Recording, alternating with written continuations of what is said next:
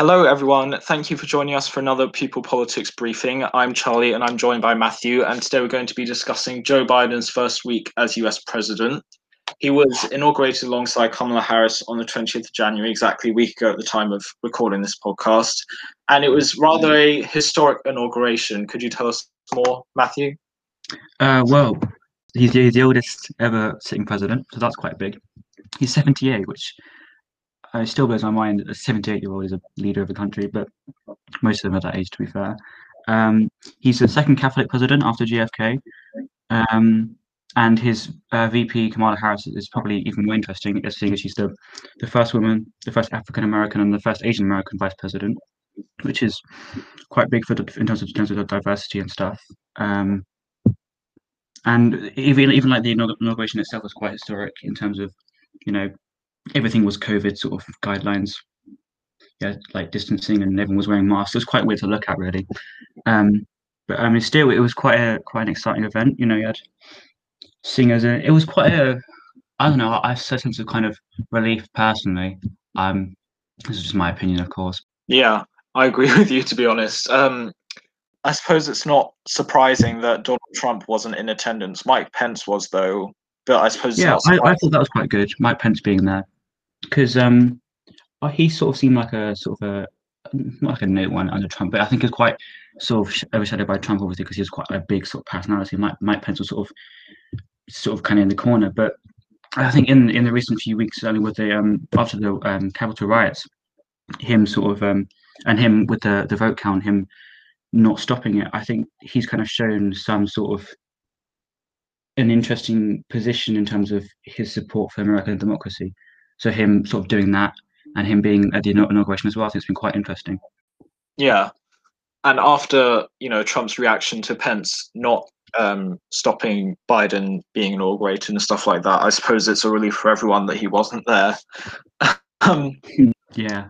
And so after the inauguration, Biden pretty much immediately set to work trying to dismantle some of the more controversial policies of the Trump administration. So, for example, he rejoined the Paris Climate Agreement, which Trump took America out of. The US rejoined the World Health Organization as well. And Biden also stopped construction on Trump's infamous Mexico border wall. Could you tell us some more, Matthew? Well, I think it's quite interesting. The first things he did was undoing Trump's things.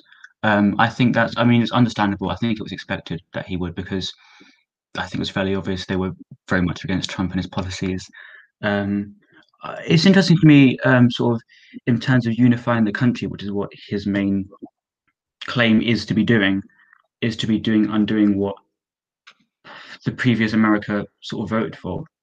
Speaking to like democratically, technically they voted for Trump, who created these policies.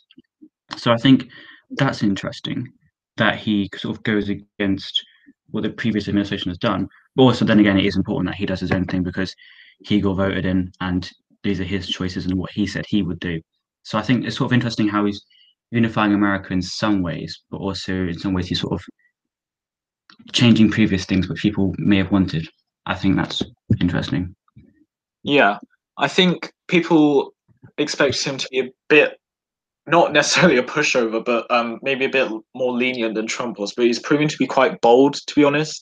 Yeah. For example, recently it was reported that he had a call with Vladimir Putin, who he apparently warned against rigging elections, obviously as a reference to sort of the idea that the Russians interfered with the 2016 election in America, which I don't think is something many people would expect him to do, with this whole unifying thing, as you said. But he's sort of establishing himself as quite a separate leader, whereas I think a lot of people would think he would just be a continuation of Obama.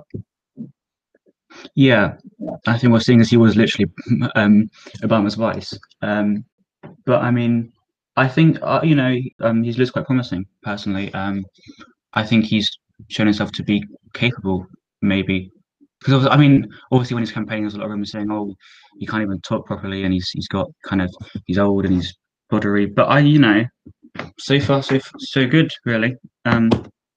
Yeah. Yeah, definitely. It was also quite controversial when he signed an executive order that banned or removed the permit for the controversial Keystone XL pipeline, which went from Alberta in Canada to Nebraska and was meant to move 830,000 barrels worth of heavy crude oil per day. And obviously, that's been controversial with environmentalists because, you know, crude oil is a fossil fuel that contributes to global warming.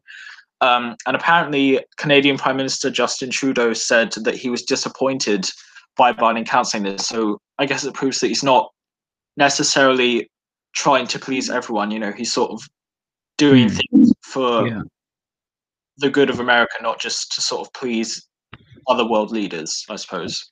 yeah, yeah. And of course, I suppose you could say that these executive orders that he is signing are sort of the easy bit for him, you know, because he's the president, he's the only one that can make executive orders, and they can't be taken down until the next president takes office.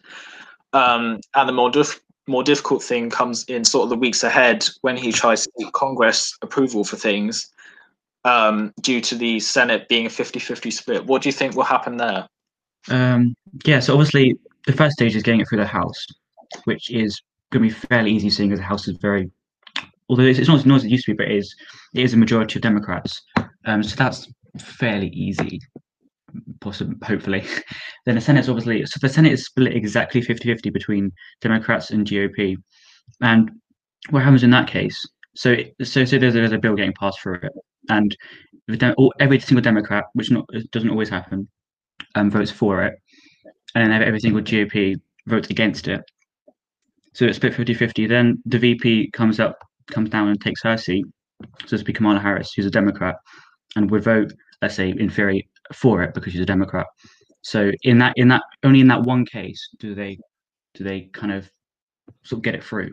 And all it takes is one Democrat to vote against it, and then it's sort of gone. But always also you can get sort of members on the other side voting for it, which is probably would be more surprising, but you know, not always. So it's going to be hard because it's split 50-50, but not impossible. Not impossible.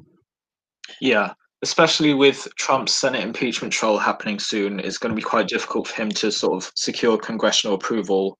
Yeah, he So, needs to get 2/3 of the Senate to. I think it's 2/3 to sort of back it. I think. yeah, and he's pledged currently he wants to get Congress approval for a $1.9 trillion COVID relief package. Um, and obviously, that's something that's going to affect a lot of people, you know, sending out stimulus checks and stuff like that. But a lot of Republicans have said they'll oppose that, um, which I suppose is similar to Trump's sort of more relaxed approach to tackling COVID like that. And he's also committed in his first 100 days in office, which is sort of a significant time for a presidency, to administer 100 million COVID vaccines as well. So I think it's clear that he's sort of taking a much broader stance on trying to tackle this virus and getting people out of lockdown as quickly as possible so things can sort of start up again. Yeah, I think that is sort of a good start of sorts in terms of he's strategy, sort of saying I'm going to get things done. I think it's a good show of sort of this is what my presidency is going to look like. I'm sort of doing things, which I mean, but then again, that always happens in the first 100 days, and then it slows down a bit in most cases. But we'll see, we'll see. Yeah.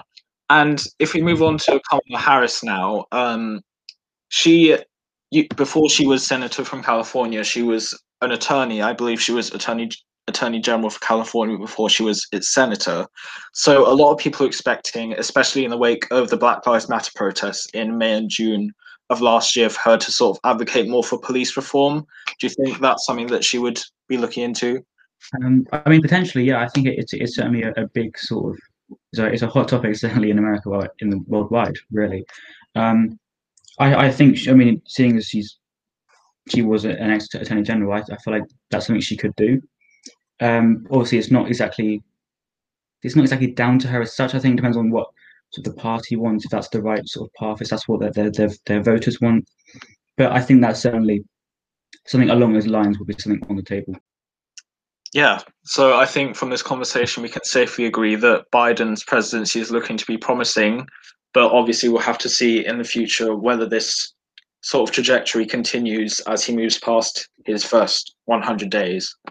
So thank you, Matthew, for joining me today, and thank you to everyone for listening, for joining us in this conversation, and hopefully we'll see you next week. See you soon.